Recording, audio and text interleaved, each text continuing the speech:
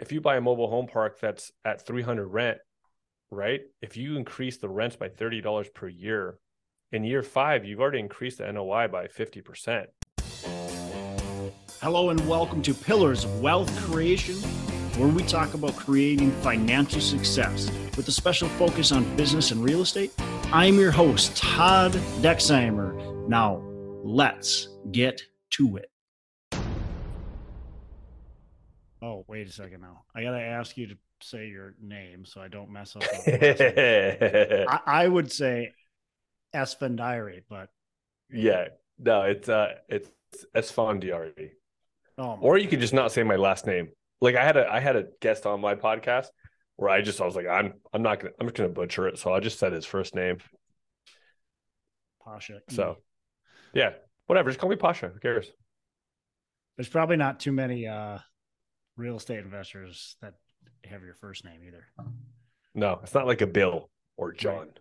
Yeah. Hey, this is John. Yeah. John just, Smith. Yeah, just John. Yeah. All right, man. Okay, you can always say your last name if you want, but I'm probably gonna just skip it. Just skip it. I don't care. All right, you ready? Let's go. Hello, welcome back to Pillars of Wealth Creation. I'm your host, Todd Dexheimer. Today, I'm excited to have Pasha. Pasha, how are you doing today? I'm really good, man. I'm excited to be here. Thanks for having me on. Awesome. Well, excited to have you on. Had a pleasure of hanging out with you, a couple of weeks ago now. So excited to have you on the show. Real estate professional and really just making his name in the industries. Got over 300 million in transaction under his belt. And Pasha has a wealth of experience in various asset types: residential homes, boutique motels, large multifamily properties, mobile home communities. You founded Evoke Capital about 16 months ago, and since built a thriving portfolio over 1,300 units. Follows the philosophy, and I love this, of people first, treating every investment and tenant with care and respect, which is definitely awesome, and maybe a breath of fresh air sometimes for some other people.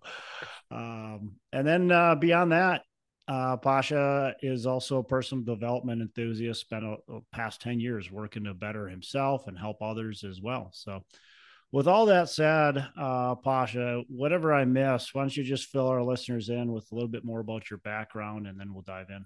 Sure. How deep do you want me to go? Is just professional, a little bit about little bit of everything? All right. I mean, whatever. I don't want to bore people with the details. No. Well, then don't bore us. Yeah. Okay. You're right. Tell us what you want, and what's going to get us excited to listen to you. Sure.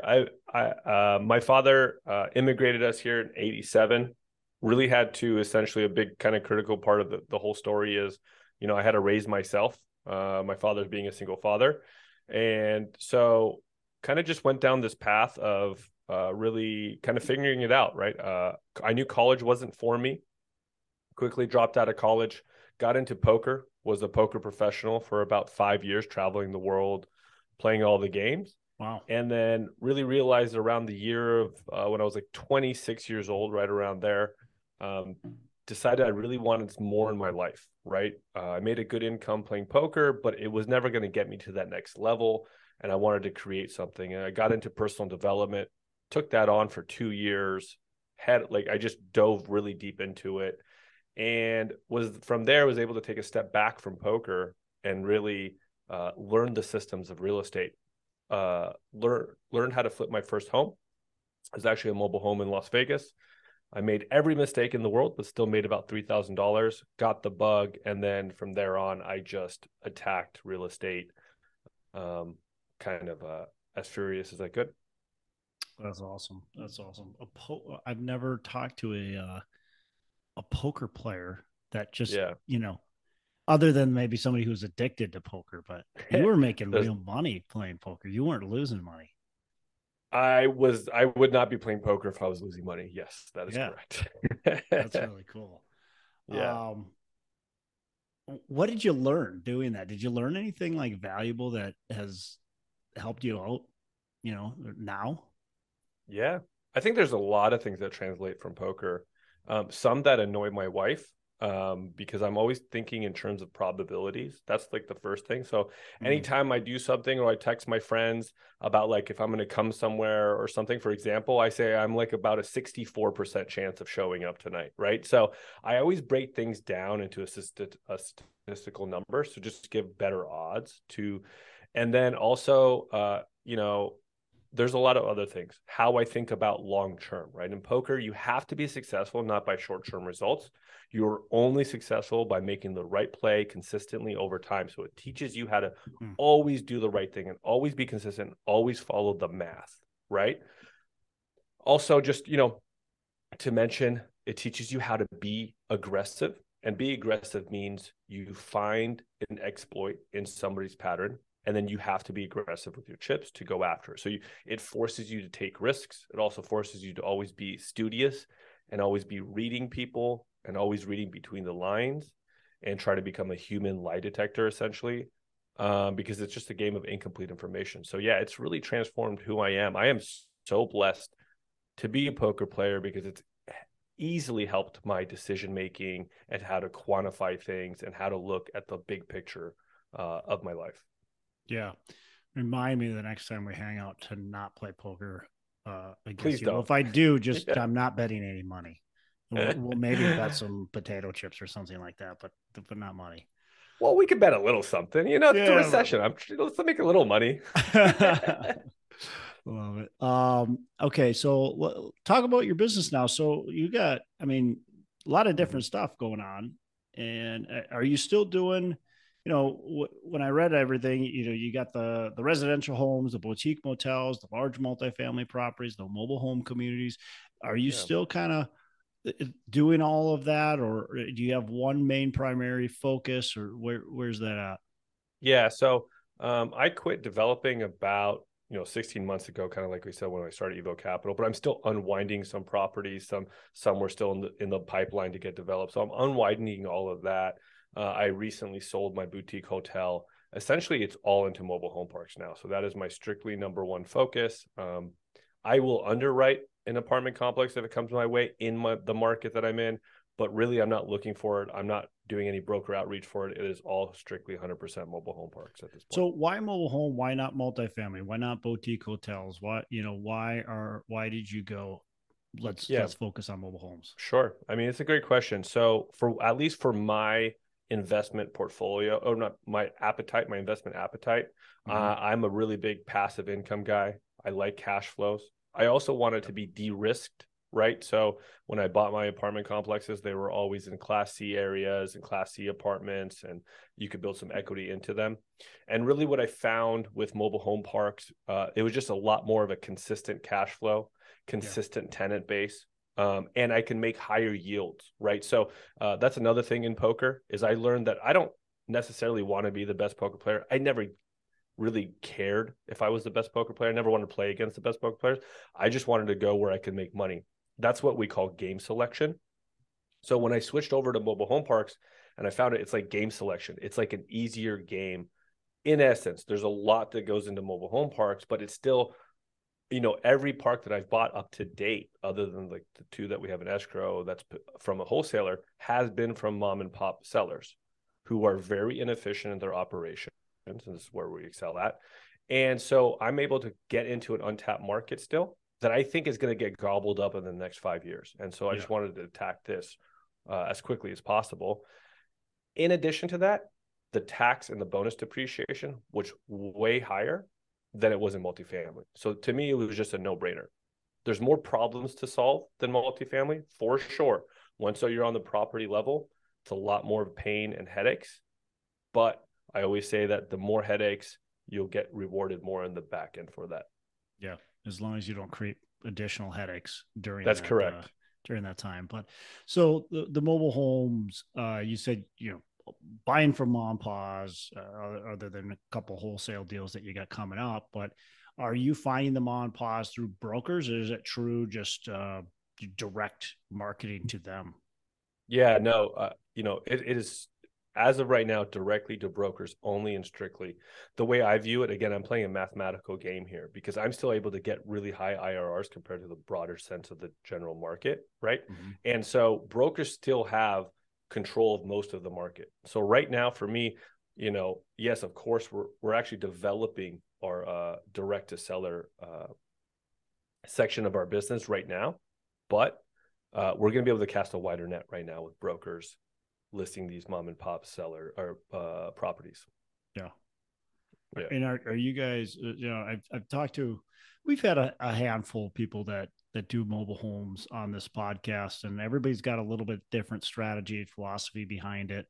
Some similarities, of course, but a couple questions. First of all, like, is there a certain size mobile home that's a target, or maybe a minimum size? And then, are you a buyer that's buying all over the country, or are you focused on certain criteria that you need to hit?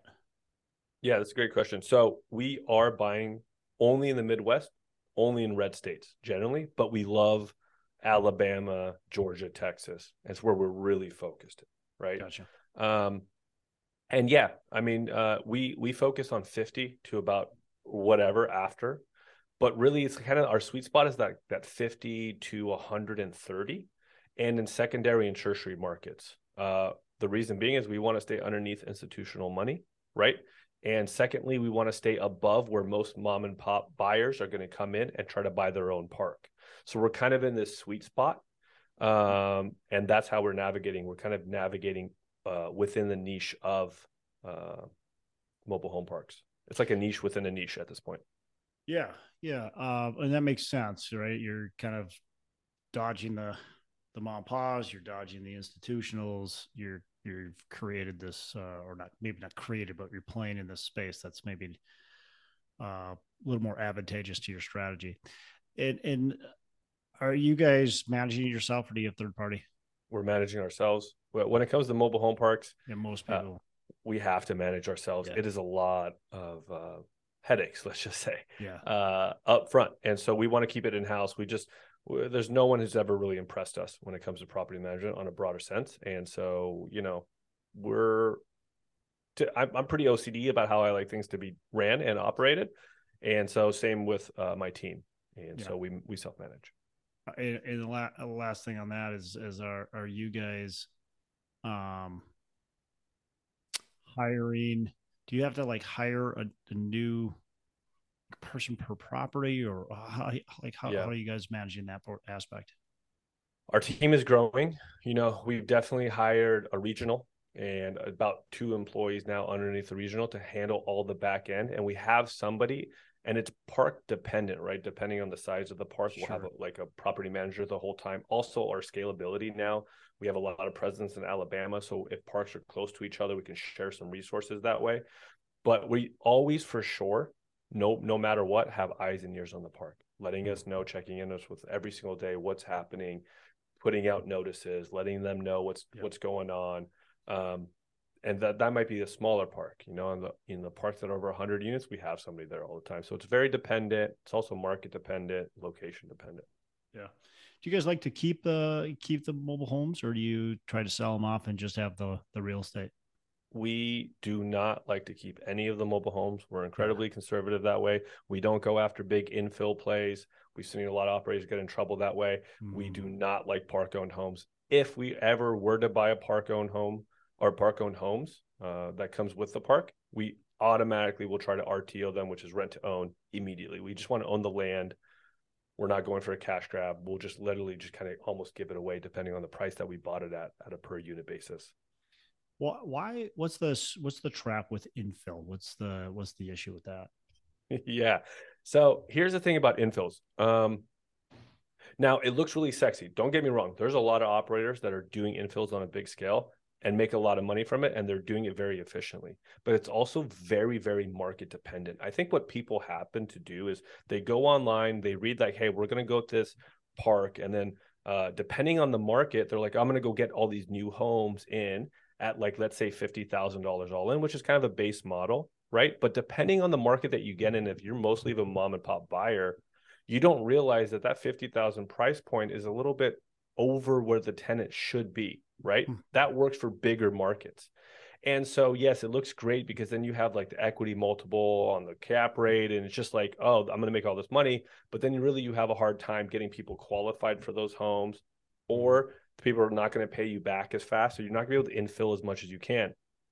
Now, the strategy that we take is we buy used homes only. We haven't even touched new homes yet because we know how to cater to the tenants. We have found a lot of operators who get in trouble by putting new homes for tenants that may not be able to afford it. And then it's just a scaling issue. It's just really hard. So we're a lot more conservative in that sense than most. It's actually the one thing that keeps me up at night is infills. So what are some, like, you know, you're self-managing, you've got these homes, there's not just in one location, not exactly, right where you live, not in the town you live in necessarily. What do you do to like maybe some systems processes that you guys are doing to really, make sure things are running smoothly? Is there any like specific tools or things that you're really count on? I mean, look, we have all the back systems like I'm sure everyone else has access to, like Rent Manager, all of these programs. I think my team does an incredible job of getting our eyes and ears on the property, and we know exactly what we need to do. We know exactly what we're going to have to get done to that property, and we really trust our people that are there. But we're always asking for videos, we're asking for photos, we're asking for constant updates all the time. And then on the back end, we try to eliminate friction, right? Let's get them on the system where it's all on the back end. Let's get all the money in on, digitally. And so everything can be tracked. There's no cash handling. That is one thing that we absolutely do, that we do not allow cash payments. We tell them from day one, and a lot of tenants do come in and say, well, no, this is what we're used to. And we're like, well, sorry, it's not going to happen this way anymore, because it just streamlines everything. So we try to take all the responsibility and put it onto our back end systems, and so that we can manage it in-house. Yeah. Yeah. Pasha, in the beginning, we talked about the personal development, or I mentioned that you've worked on yourself for a long time, personal development, help others with personal development. Um, Obviously, it's a super important part of being successful, right? With what you've done. What are some really, I don't know, like give me like one or two things that you think like most people just are missing or lacking somehow, that it sets sets you or and other successful people apart? Yeah, I think there's two things that come to my mind right off the bat, and I'll talk about both of them. One is taking full responsibility, and one is having a vivid, clear freaking vision. Okay, so the responsibility part, I'm going to give an extreme example, and this is what my mentor did to me one day to teach me what responsibility really means. Okay, this is an extreme example, but this is what she said to me. She said, Pasha, once you take full responsibility for your life in this way, everything will change for you. Okay, I'm talking about responsibility to the level that on the 9/11 attacks, it's your responsibility. Because if you wanted to, you could have became a CIA agent. You could have uncovered it. You could have figured it out. You could have penetrated Taliban. Like if you really wanted to, this was your responsibility. Like that eliminates the victim mentality. That eliminates like, oh, this person was a jerk to me. Yep. It eliminates all of these things are like, oh, that person's just this way. But I bet you there's some person that can get through to that person. There's some person that person wouldn't be a jerk to, because it's the standards and how you put yourself forward, right? So taking full responsibility for everything in your life really will start to transform everything on a visceral level. You can't just say, oh yeah, take responsibility. Yeah, it's easy to say take responsibility, isn't it? It's a lot harder to actually do it. And it's so easy to put blame on other people, put blame on the market, put blame on, whatever it is, lack of this or too much this, or it doesn't matter. But it's so easy to kind of blame that and take the personal responsibility away from yourself. Yeah, for sure. It's just so much easier, right? And to not have to say, oh man, how did I screw that up? Or how am I going to have to get better?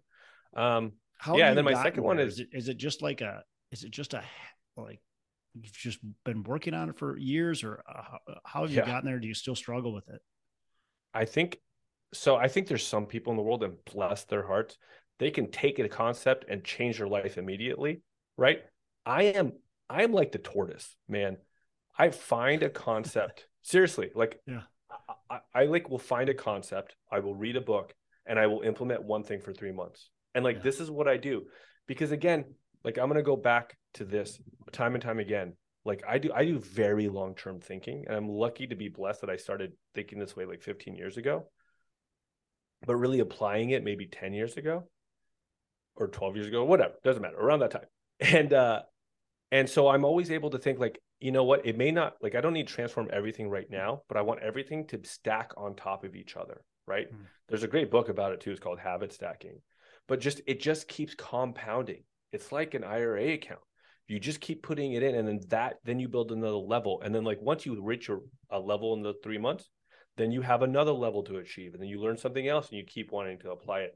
And I promise you, within 2 years, 5 years, 10 years, you're just like, holy shit, I'm this far. I can't even believe it. Right. So I think people get too beat themselves up too fast. They have to change overnight, but no, just realize that we have another 50 years to live. And so you can do so much in 50 years. And so good. So good. Yeah. And then the other one is a vivid vision. You know, I get asked this so many times, and I say this so many times. It's like, what do I do in a situation? Should I go left? Should I go right? I'm confused.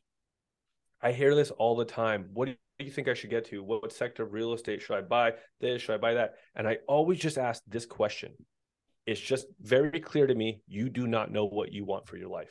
Like, you don't know what you want 10 years from now on a visceral level, and you haven't worked your way backwards yet. So just go get really clear on your vision, so clear that you're being pulled to that vision. Like, there is no other decisions you can make other than that 10-year vision for yourself. And so everything should be working towards that goal. And I had a mentor, the same mentor actually, say like, you have to get so clear on your vision, not just like write it on paper. You have to understand what smells it is. You have to like live in that moment. You have to know how much is in your bank account. You have to know what your wife is wearing or husband or whatever. You want to know what the sounds are going to be. You need to taste it in your mouth. You need to know exactly what you're doing. And I do that every 10 years. I build a 10-year visceral vision for myself. And then I'm drawn to that goal every single moment and every single decision that I make. So I never focus on short term. I just only focus on long term.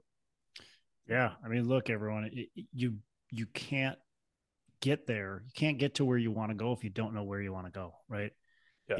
You have to understand where you want to go. And I love I can see it, right? I can see exactly what you're saying. Like, just, you need to know how to smell it. You need to know what it smells like, looks like, feels like, how much money is in your bank account, what your spouse is wearing, like what your dog smells like. It just has to be. Yeah. And I actually, I think I listened to another podcast. She was talking about writing down like where your life is in 10 years. And you're basically writing your story down of where you are in 10 years. And you're writing all the details. And like, this is what my kids will be doing. This is what, blah, blah, blah. And that's so cool. And I did that exercise, and it's amazing how like so many things are actually coming true on what I wrote down. I want to stack on top of that too. I also do a bunch of vision boards and all that. But when I write my vision for myself, I get myself into like a peak state, like confidence. Like, I don't do peak state every day, but like when I'm writing a vision for myself, I do it with the utmost confidence, because that way I'm thinking in a very powerful way. Yeah. And when I think in a very powerful way, then I'm going to be drawn to that powerful, Pasha 10 years from down the line. So is there something you do to get yourself in that peak state? Is there anything you do? I mean, yeah, it's a little silly. I mean, it's not silly, but like, I'll jump up and down, yell, do push-ups, flex my muscles.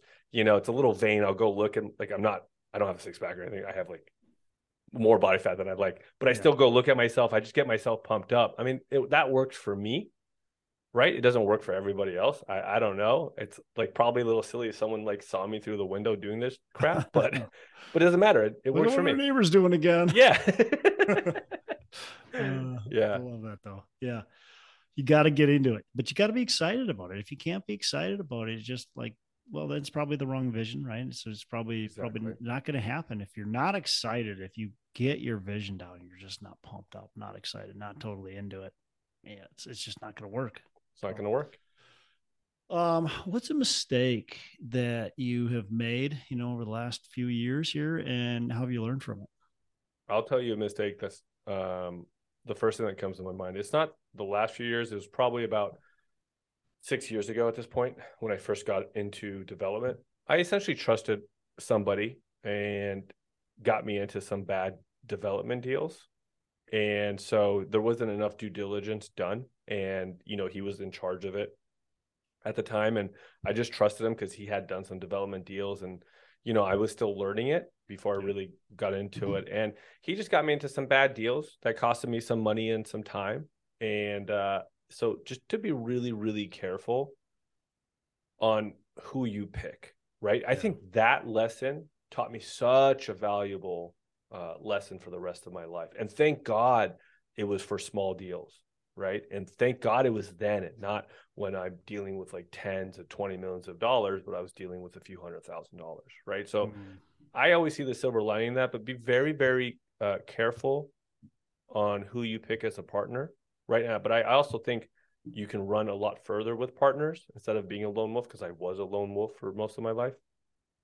And so when you do pick that right partner, man, you guys can fly together, but be very, very, very picky about it. Is there anything like certain things you look for when you're? Yes, I do. What do you look for? Look for past actions. Don't ever buy into words. People can talk left and right. They're very good. There's a lot of people out there that can have the gift of gab, right? And like naturally as humans, we want to believe others. Most people do. We would just naturally do. It's who we are. Yeah. But you need to start evaluating their past actions with a fine-tuned comb, their past track history as well, right? And so if somebody comes to me and doesn't have a track history, well, I'm just not going to give them the benefit of the doubt. I'll give them some merit now. Like if they're really intelligent, they're driven, I'll give them small bite-sized things to do, but I won't give them the reins. And so you really need to see the past history. Also, this is really important to evaluate people non-emotionally. And if they do something one way in any section of their life, they're going to do that in every other section of their life, right? So if they lie to you on like a personal level about other people, they're probably going to lie to you in business, right? So people just are a set of patterns reinforced time and time again. So look out for those red flags. Yeah, great advice. Just because they're not necessarily doing something in the business right now doesn't mean it's going to probably translate, right? If they're lying or if they're behaving a specific way in their personal life, it's just going to end up translating the business. Maybe you won't see it right away, but it's going to probably poke its head. So love that. So mobile homes, I don't know that market as well. What are you guys seeing? What's right now? Early 2023. What are you guys seeing in the mobile home industry as far as transactions and just opportunities? And what are you looking forward in 2023?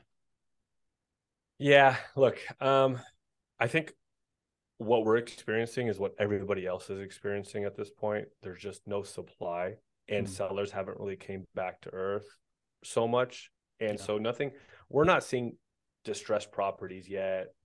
It feels like we're teetering on the verge of seeing some distressed properties, but we haven't really seen it yet. Plus, I also know that there's a crap load of money on the sidelines just waiting to be deployed, right? And so even in our fund, like we just have a massive wait list, which is, crazy to me, but people want to deploy capital. So I think I'm not the only one that has that problem. I think kind of with everybody. And so we are starting to see that sellers are coming down a little bit because of interest rates, but they're not coming down a lot. We've been banging our heads over the wall for months now to try to find any deals. And luckily, we finally got these 2 deals in escrow right now. And so we're still doing the diligence. I'm not saying they're a lock, but at least we're starting to get some momentum, it feels like. Gotcha. Are you able to get the same, like, so in multifamily, for instance, we've got several different types of loans. Is there a lot of people that have bridge loans out there that, are at risk, or maybe even local bank loans, construction type loans, or just higher Yeah. risk loans? Is that posing a threat at all? Because it is a multifamily. Yeah, not really. I mean, I think the ones that could potentially have that, and I haven't really heard about it, are the ones that have a really big infill play and bigger properties, right? Because it takes a lot of capital to come in and they expect it to refi and then supply chain issues, this and that. Yeah. But not really. I haven't heard of too many people. Like typically mobile home parks, the way that gets underwritten is so secured by the lot rent that we have, and it's so hard for tenants to typically move because it's so non-transitory based that you don't see a lot of defaults on mobile home parks, right? And banks are pretty conservative when they underwrite mobile home parks. Now we'll get the same kind of loans and terms typically that multifamily does, but there's nothing that's super creative. It's not like we're going to go new construction or not these massive renovation. Now there are some, don't get me wrong, there are some, it's case by case basis, but I would say, at least from my experience on the wider general sense of the market, no, not for us. Because I've asked every single bank, can you please get me some like foreclosure ones? They just never do. Is your so. Well, that's a good thing too, though, right? Yeah, it's a good thing. Yeah. Obviously, as a there's buyer, people who get in like, trouble. Yeah. The most I see is that people buy a mobile home park and they're like, I did not expect it to be this much freaking work. And then they just want to sell it. And they usually they just want to be done and take a small loss or break even and just get the hell out. Because it's a lot. Sure. I mean, but cash flow is good, right? Appreciation is maybe not quite there. It's still good. No, I would say it's there for sure. Oh okay. Yeah, equal to like a multifamily or something like that. I would argue sometimes more, sometimes better. Yeah. Okay. Let me give you an example. It's like if you buy a mobile home park that's at 300 rent, right? If you increase the rents by $30 per year, in year 5, you've already increased the NOI by 50%. And if you're a good operator, you should be reducing the repairs and maintenance. And usually, typically, we're getting the repairs and maintenance around 45%. We can get it down to 30%.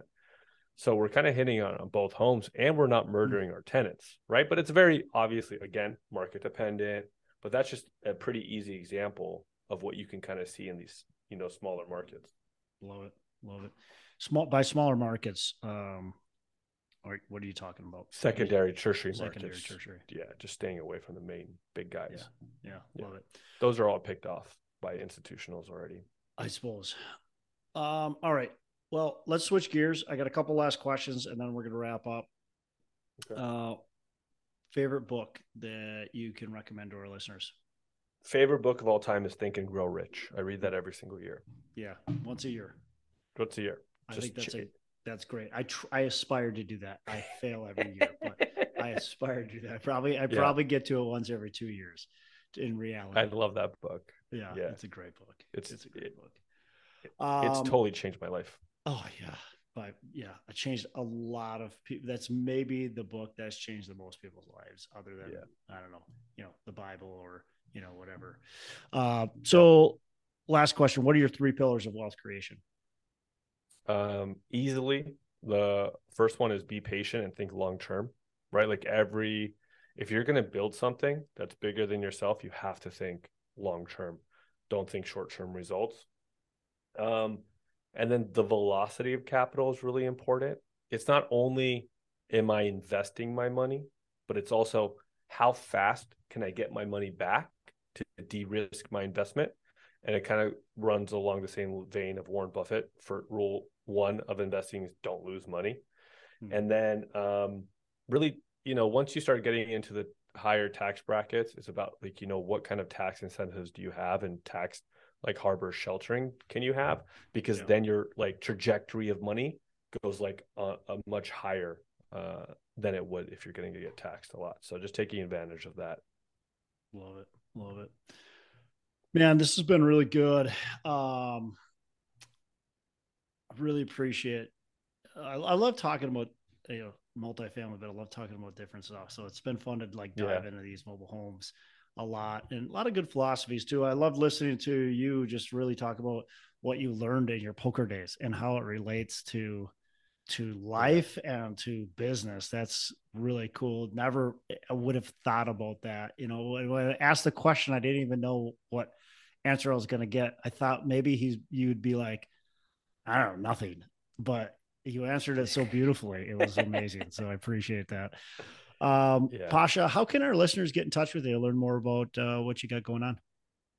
Sure. Yeah. I mean, you can just easily go to my website, www.evocapital.net, or you can find me on LinkedIn, Pasha Esfandiary.